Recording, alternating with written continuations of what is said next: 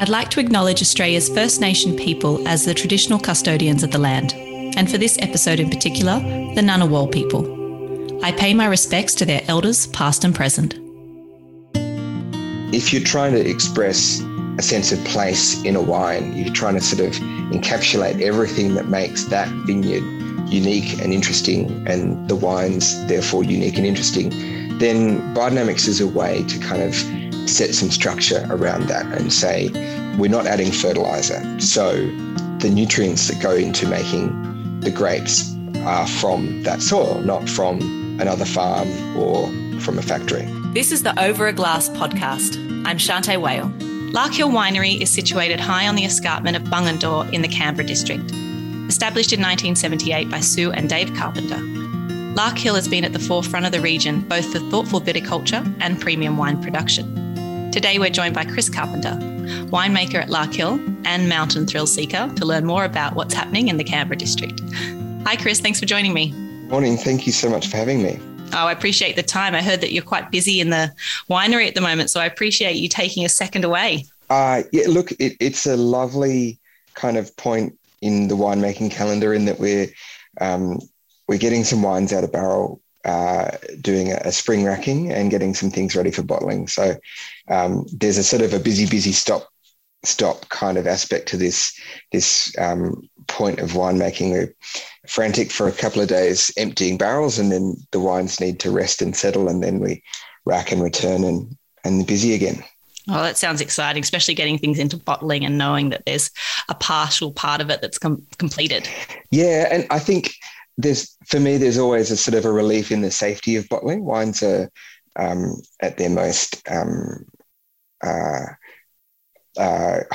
fragile in that sort of run up towards bottling through the end of maturation and filtration and sort of preparing them to go into bottle. And then once they're in bottle, you can sort of take a deep breath and at that point, it's out of your hands anyway. So it's a nice feeling. Chris, be honest with me. Do you actually spend more time in the barrel room or behind the handlebars of your mountain bikes? Look, more time in the barrel room, more time, I guess, on a personal Instagram front, talking about mountain bikes. And I think I find myself not really realising the inequity there until people say to me, oh, you've been doing lots of riding recently. And I sort of think, well, yeah, okay, maybe I've been talking too much about that and not talking about what I'm actually doing for sort of the normal 40 to 60 hours a week. And what do you get more in trouble for? Spending too much time at the winery or too much time talking about bikes? Look, it depends who you're talking to. I think probably mountain biking's a passion and has done an incredible amount for my fitness, both mentally and physically, in the last 5 years. And so I get a lot of leeway in that sense. Work is work and is always all consuming. So maybe that gets a little bit more strife, shall we say. Yeah, well, I suppose you can say you are exercising, like you said, and that's so good for your mental and physical. And as long as you're not accident prone, then that's helpful. No, but, I don't want to jinx myself by saying I'm not ever accident prone, but it's a sport that has its extremes, of course. Definitely does. So Lark Hill Stories is a unique one. Can you give us a little bit of an overview of how the winery came to be and also just your position within it? Yeah, sure. So Lark Hill was established by my parents in the 70s. And I think one of the things that we in Australia tend to forget, or it's easy to forget now, is that the incredible shift in the winemaking style and quality and diversity in the last sort of 40 years. So my folks had this pretty classic Canberra story in terms of being academics within Canberra. My mum's previously a research statistician and my dad was an optical physics researcher. And they had great careers working within academia in Canberra. And in a personal front, a passion for the kind of the classics of European wine, German Rieslings and white and red Burgundy in particular. And of course, in the sort of the mid to late 70s, those wines were not widely available in Australia.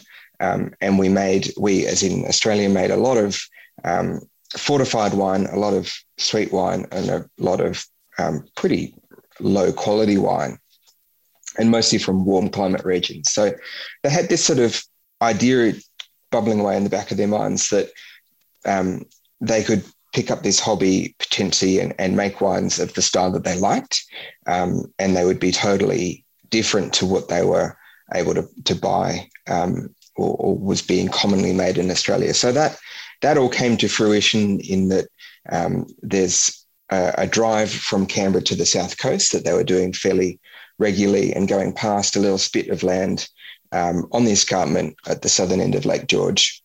And in about 1976, they took the plunge and bought this block, which had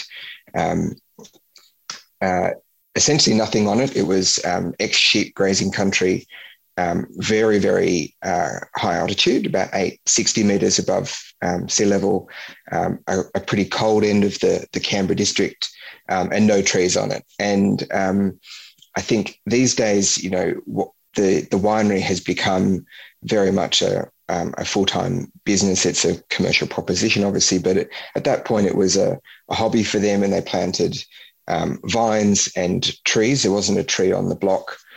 And they planted windbreaks, and they did a lot to kind of regenerate this very much run down and neglected parcel of land, and try and sort of bring it back to something that was a bit of a shadow or a reflection of its terroir and its history in terms of native bush and soil and all of that.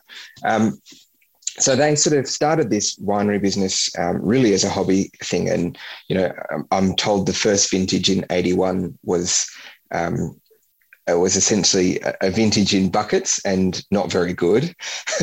But we all start there in some way, shape or form. And they refined that process. And by the end of the 80s, they'd retired out of their actual careers and decided to take this thing full time. So that's sort of where Larkhill started. And I grew up in that environment with parents who were grape growers and winemakers and Aussie farmers and scientists, and treated everything with the same aspect of experimentation and scientific rigor in terms of how they went about making the wines and how they tried to control for variables and observe changes. And so I came into the business sort of towards the end of my high school career, and then started full-time when I finished high school, making wine with people who'd spent an awful lot of time working with just their home vineyard and also buying fruit from around the district, and really getting a feel for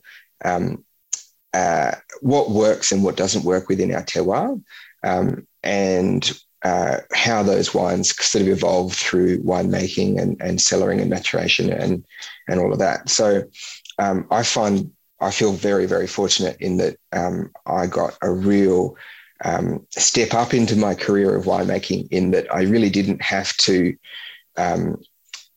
sort of throw myself on the rocks of failing to work out what works within our district and with our vineyards. And I was able to sort of really borrow that accumulated knowledge and move it forward. So I do feel very fortunate in that sense. The winery in the late 90s, early 2000s had reached not a point of stagnation, but a point of natural balance in terms of what we were growing and doing.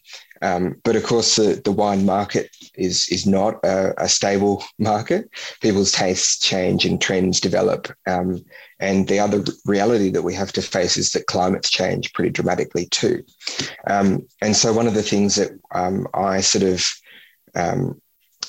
really pushed for and we moved forward was initially a move to formalise the sort of the sustainable agriculture concept that they'd had from the start into certified organic farming, and then start looking at alternate varieties, or alternate is the sort of the air quotes term for varieties that sit without the norm of what is grown. And most of those varieties that sit within the norm in Australia are Franco-derived varieties because of essentially how Australian viticulture was started in the 1830s with some of the introductions with James Busby. So a lot of those varieties that we were growing Riesling and Chardonnay and Pinot, fabulous varieties, but in 2000 to 2005, selling Chardonnay became significantly more difficult. Riesling was never a big volume sale. And so we started looking at other varieties to kind of experiment and play with and take the scope of Lark Hill beyond that sort of core of three quite old world varieties into an exploration of what else Canberra can do as a great growing and winemaking region. Yeah, right. I mean, I think that it seems that your parents, I mean, they've obviously had a big impact on your approach, but they seem to have had that real holistic approach, that kind of regeneration from the get-go. Maybe run us through a little bit about biodynamics, because it really is the forefront of kind of your philosophies. And can you give us a little intro into biodynamics and then why the start of that conversion? I think it was in 2003 that you started moving into that. Yeah, absolutely. So biodynamics is one of these kind of tricky, touchy subjects, I think, for a lot of people. And part of it is that I think it's highly personalised. So in 2002, we went to a symposium on biodynamics in Beechworth.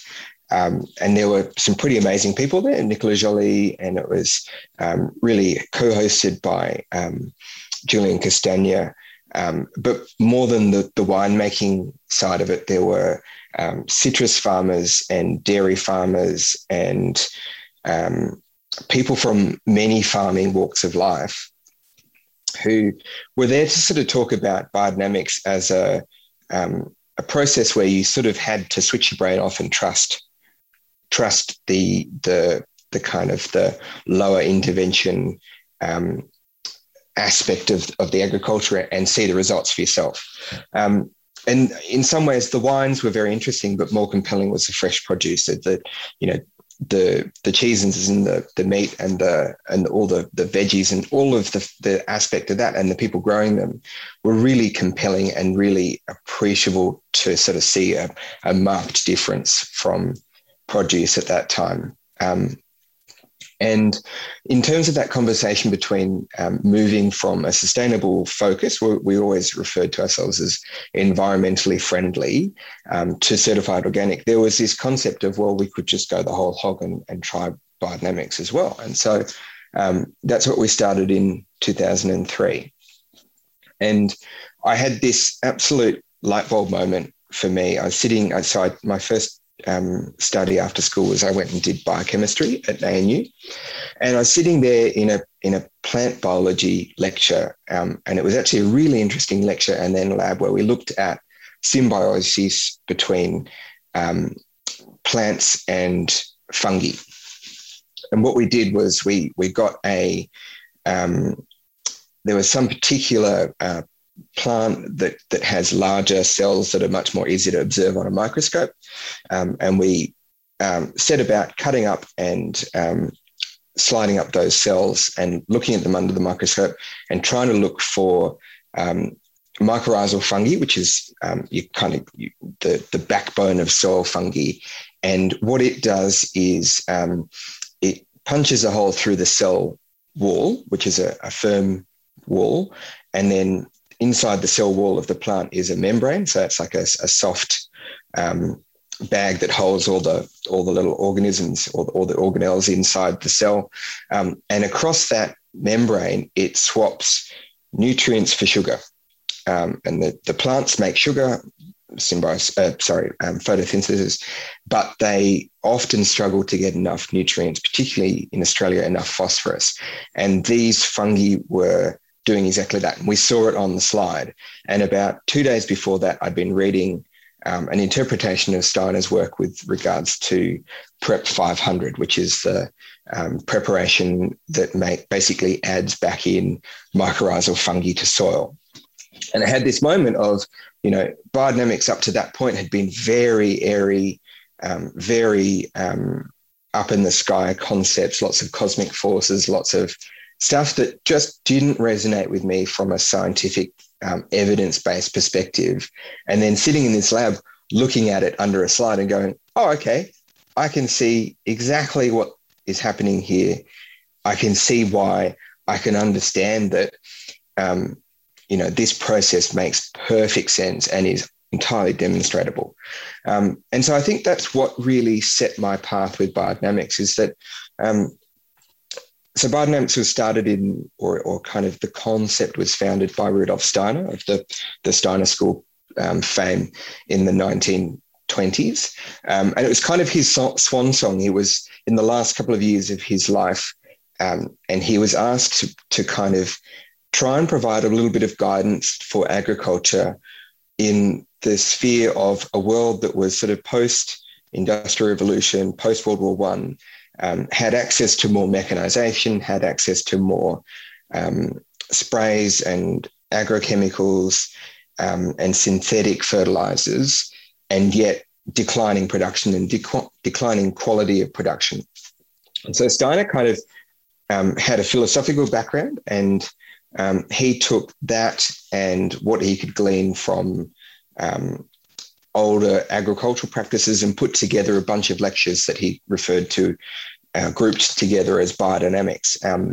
And a lot of those wrap up really, really great knowledge that's just been distilled down from generations of farming. Things like fallowing, things like compost, things like manure usage and how manure needs to be treated before and compost needs to be treated before it's returned to the soil, so that you don't have issues with weed reinfestation, things like that. Basic stuff, like really basic farming ideals. And then between you and me, Steiner filled in all the gaps that weren't understood. And don't forget, this is more than 100 years ago. Filled in all the gaps that he didn't understand with philosophy. And so this is, I believe, where we get cosmic forces and the ideas around sort of crystalline memories and so on and things like that. And I think in a modern context, 100 years later, all the stuff, the farming knowledge that had been distilled stands up.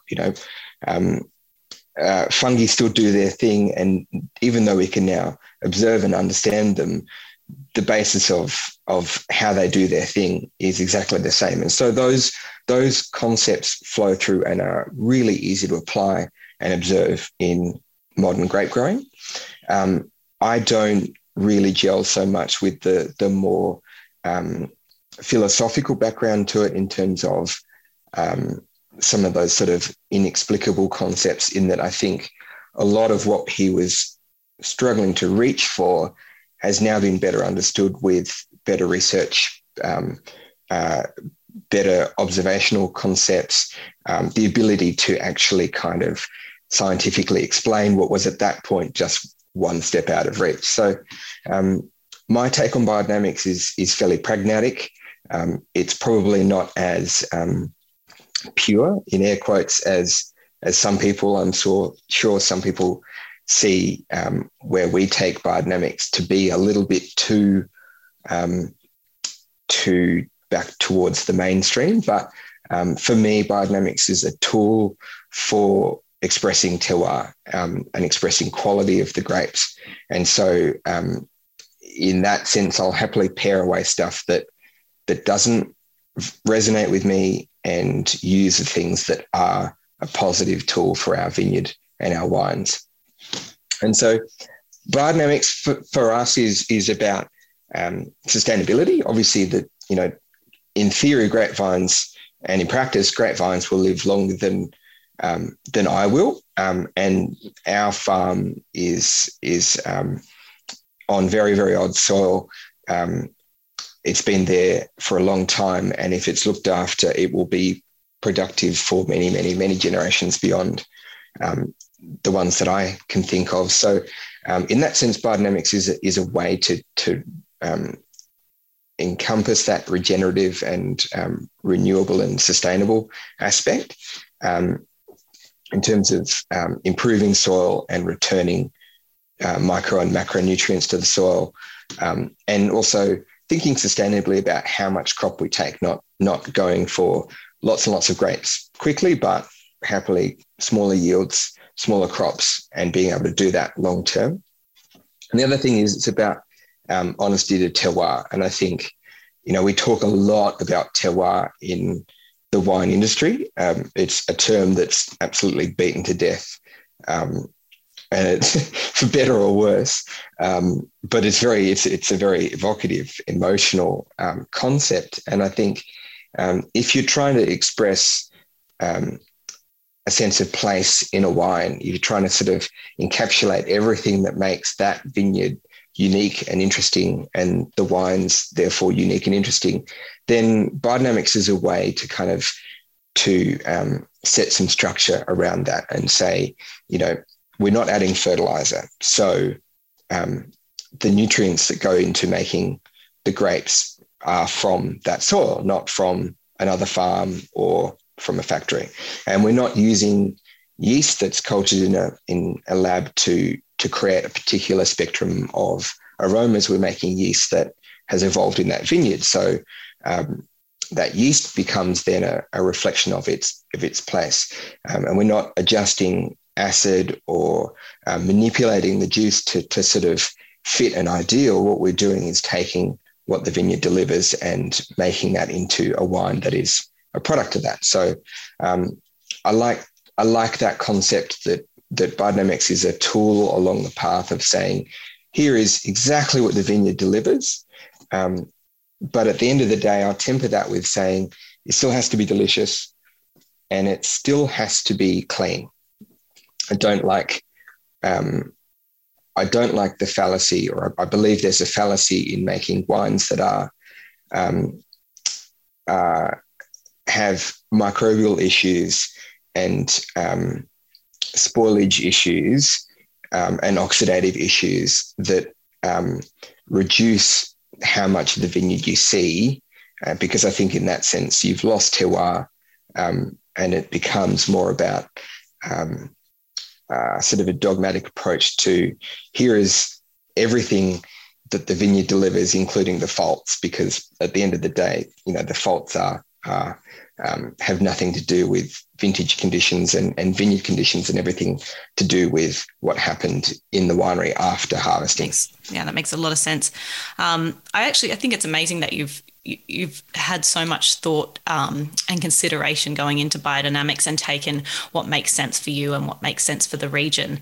It's really nice to hear the parts that you like and what works for you. But you talked a little bit more about alternate varieties, and I suppose Grüner Veltliner is a big part of that story, which I'm sure that you've told 1,000 times. But for those that haven't heard it before, it's a really interesting story, but it's something that's popped up now and again. And with your new varieties now, looking at Marsanne, Roussanne and your Sangiovese, I just think it's a really lovely segue into understanding, like you said, what alternate varieties are working well in Canberra and how they'll work in the future.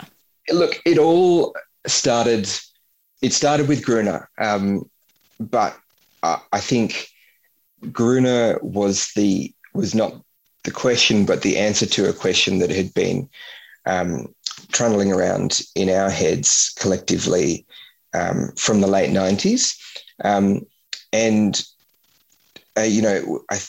Talking about sort of where Larkhill got to at the end of the 90s, Chardonnay was pretty much out of fashion.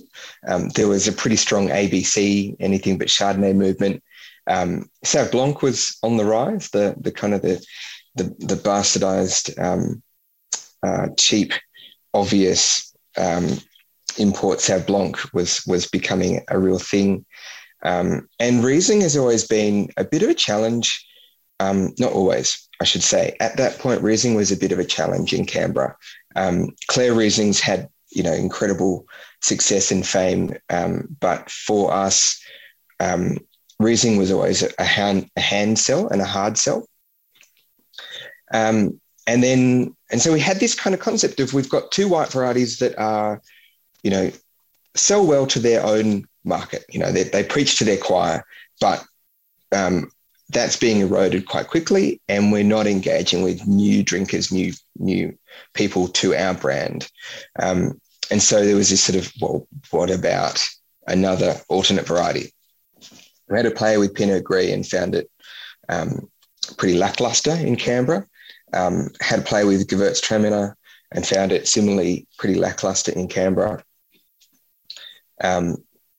Not sure if that's vineyard or clone or climate, but they were not compelling varieties to kind of champion forward and try and make something, try and pin a new direction on. And then we got this visit from Jancis Robinson, and as people I'm sure know, Jancis is essentially God in the wine world. And even me at 18, my 18th, my high school leaving present. So the school, as part of our leaving, gave us a book of our choice, and I chose for myself Jancis Robinson's World Atlas of Wine. Of course, yeah, precocious wine wanker at 18. Anyway, so I knew who she was, but I really didn't kind of know who she was.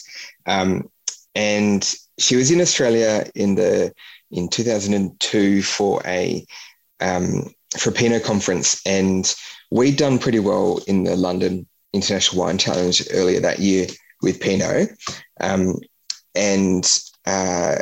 She essentially, as I understand it, she was surprised that our wines weren't at this Pinot conference, but it was a Melbourne organised and very much Yarra and Mornington centric conference. So obviously New South Wales Pinot was not well represented. So she rang us up and said, I'm going to come, I've extended my trip and I'm going to come and see you.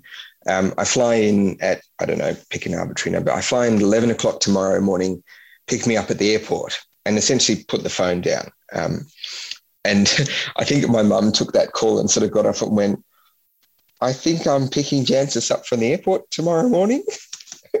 And she arrived and walked through the vineyard and chatted to us about wines. And she had this absolute focus at that point on Gruner Veltliner. And I think the piece had been developed around a Decanter article about Old World White varieties in terms of cellaring propositions, what each country and the traditional winemaking region held up as their hero. And so, there was Chardonnay for Burgundy and Riesling and anyway, Gruner Veltliner for Austria. And so she walked through the vineyard and essentially turned to me and said, you should be growing Gruner Veltliner. And I said, probably unwisely, smartly, I haven't even heard of Gruner Veltliner. And she said, well, you should fix that. And so I did. And honestly, it led me to an absolute dead end.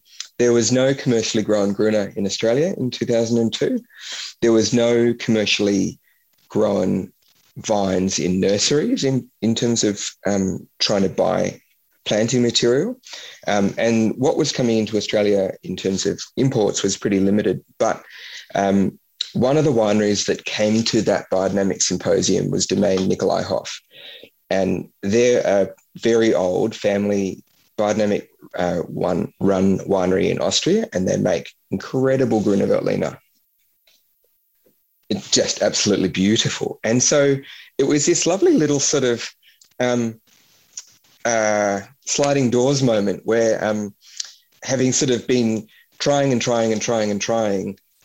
then there was Domaine Nikolai Hoff and talking to them and tasting the wines, and it suddenly started to make a lot more sense.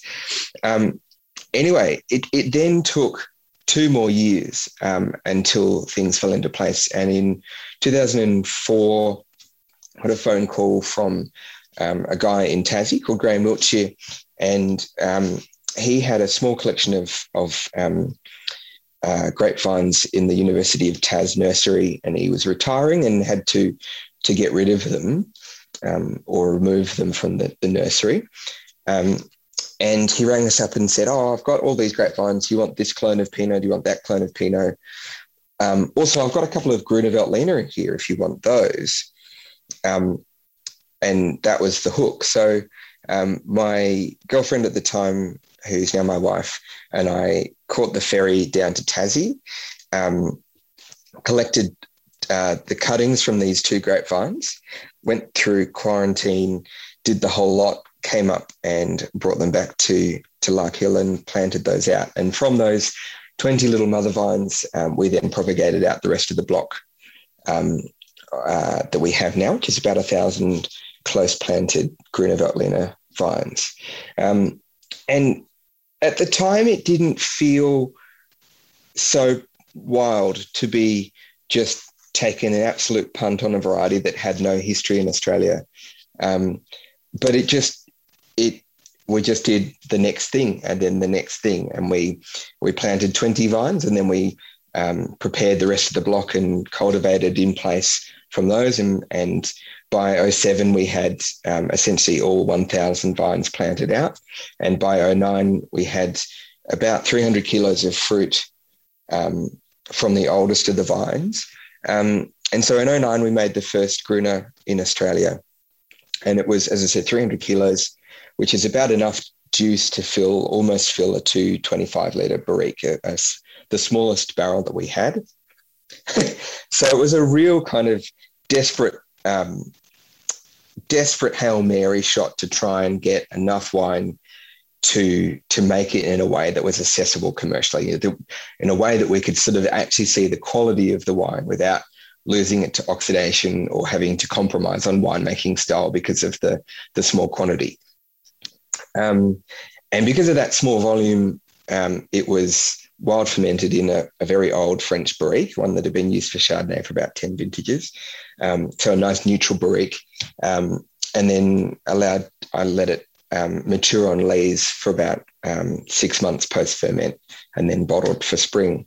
And that has essentially educated how we treat Gruner from here on in. And there was a conscious conversation and effort to not make a Gruner that was like a knockoff Savvy Bee or a light, dry, crunchy style, but rather make a Gruner that had weight and texture and interest and spoke about the sort of the quality of the variety and try and make it as close to some of these, really amazing producers in Austria in terms of style. So looking for ripeness and texture in the wine, great acidity, but richness, and something that would just be a wine on its own rather than being a sort of a shadow of an established variety that we had experience with. And I have to say, for all of that, the thing that I'm most thankful for was that those first few vintages, 9, 10, 11, 12, 13, we had so much support from customers, from wine bars and restaurants and small retailers and people like, at that time, Matt Dunn from Aria and Fabio from Tetsi is doing things like putting that wine on pairing menus and just saying, yep, allocate us however much you can and we'll just run with it. And I think the support of people like that meant that this crazy experiment actually got up off the ground and ran. And we've just had such a fun ride with Gruner ever since. So that's sort of the Gruner story, I guess, in a nutshell. The winemaking is now very much still the same, even though the quantities are bigger. We still make it in exactly the same way as the first year, and it's about delivering that style that is consciously standalone and textural and interesting, because I think that's where Gruner shines. The Marsanne and the Sangiovese story comes, I guess, as the offshoot of purchasing a second vineyard in the 2011 vintage. So we had some experience buying fruit from around Canberra for other varieties. And then I'd been buying Shiraz and a little bit of Viognier from a vineyard run by Brian Martin and owned by the Clonakilla family. And then in 2011, that vineyard came up for sale, and I jumped at the opportunity to buy it. Essentially, I bought it over the phone, which was a little rash, but it turned out all right. Definitely no regrets. But that vineyard is one that we now call Dark Horse. It's something that we've taken from a beautiful established vineyard that was all the fruit was being sold to, we now own and use all of that fruit, and it's under the commercial name Dark Horse Vineyard, and certified organic and biodynamic as well. One of the joys at takeover of Dark Horse was, as I said, I had experience buying Viognier and Shiraz from that vineyard, and realizing that essentially a third of it was planted to Sangiovese, and the other third was planted to Marsanne and Roussanne and Viognier. And I had zero experience with those varieties on their own, limited experience in drinking and limited and zero experience in winemaking. So Sangiovese has been a variety that has absolutely guided me, taken me by the hand and told me to sit down and sit back and it will do its thing. And it's an incredible variety in that sense because perhaps a little bit like Pinot, the full story, it has plenty of tannin and it has acid retention. And so if you set out thinking in the Great Australian way, I'm going to make a nice, big, rich Sangiovese, it just slaps you around because you can easily end up with over-extracted, astringent, joyless wines. But if you let the vineyard speak, the result, particularly from this one, has been this medium-bodied, mid-weight, perfumed, silky, supple drink that just is so smashable or sessionable or whatever beer term you want to impose. But it's so easy to drink and so kind of easy to make because you can relax and be guided by the vineyard. Marsanne and Roussanne have been much more challenging. They're varieties that don't have a strong place within the Australian palate. I think people aren't nearly as familiar with them. And particularly Roussanne has always struggled in that site. And so this year, actually, we've been removing some of the Roussanne and some of the Viognier, the sort of the lower quality clones in that vineyard, and leaving the core of the best performance. And we're replacing them with 3 new varieties to us, and a couple of them are new to Australia. So we've got Teroldego, which is a red variety from the Alto Adige, the northern kind of Austrian Alps area of Italy. And that red variety is a real me interest. I have no idea how it's going to perform, but it's ostensibly darkly coloured. The examples I've had have been very darkly coloured. It's drought resistant. It's pretty mildew resistant. It doesn't mind hot summers. It ticks a lot of boxes for trying to think constructively about climate adaptability. And I think in an Australian context, a medium-bodied but dark-coloured red, a real juicy, delicious, uncomplicated red has a real place, and something that we can't do with Pinot or Sangiovese. So that appeals. And we're planting 2 whites, Garganega, which is the majority white for Soave. I love Soave, particularly, I guess, the more modern Soaves. So that's just a real interest factor. And we're planting Falangina, which is a variety that my parents love. I have less experience with it, but I think, again, a citrusy, fresh, textured alternate white from Italy that will be, I think, a little bit more climate adaptable, certainly more drought and heat proof than more delicate French varieties like Roussanne and Viognier. So look, we're just, you you continually experiment, and we'll see what happens. Gosh, that sounds so exciting. What I love about talking about alternate varieties with you is that the Gruner story is really being proved over time. I remember hearing about Gruner and being excited about that right at the start. And then to this day, it's still winning awards and we're still talking about it. It just goes to show your integrity to understanding a variety, but also taking some risk and experimentation with it as well. So each time that I see that you've added something in, I'm really excited to see what you're going to do with it. And I like that you're honest about the what works and what doesn't over time. So, I think Canberra District is going from strength to strength, and I've loved hearing so much more from you today. Thank you so much for your time.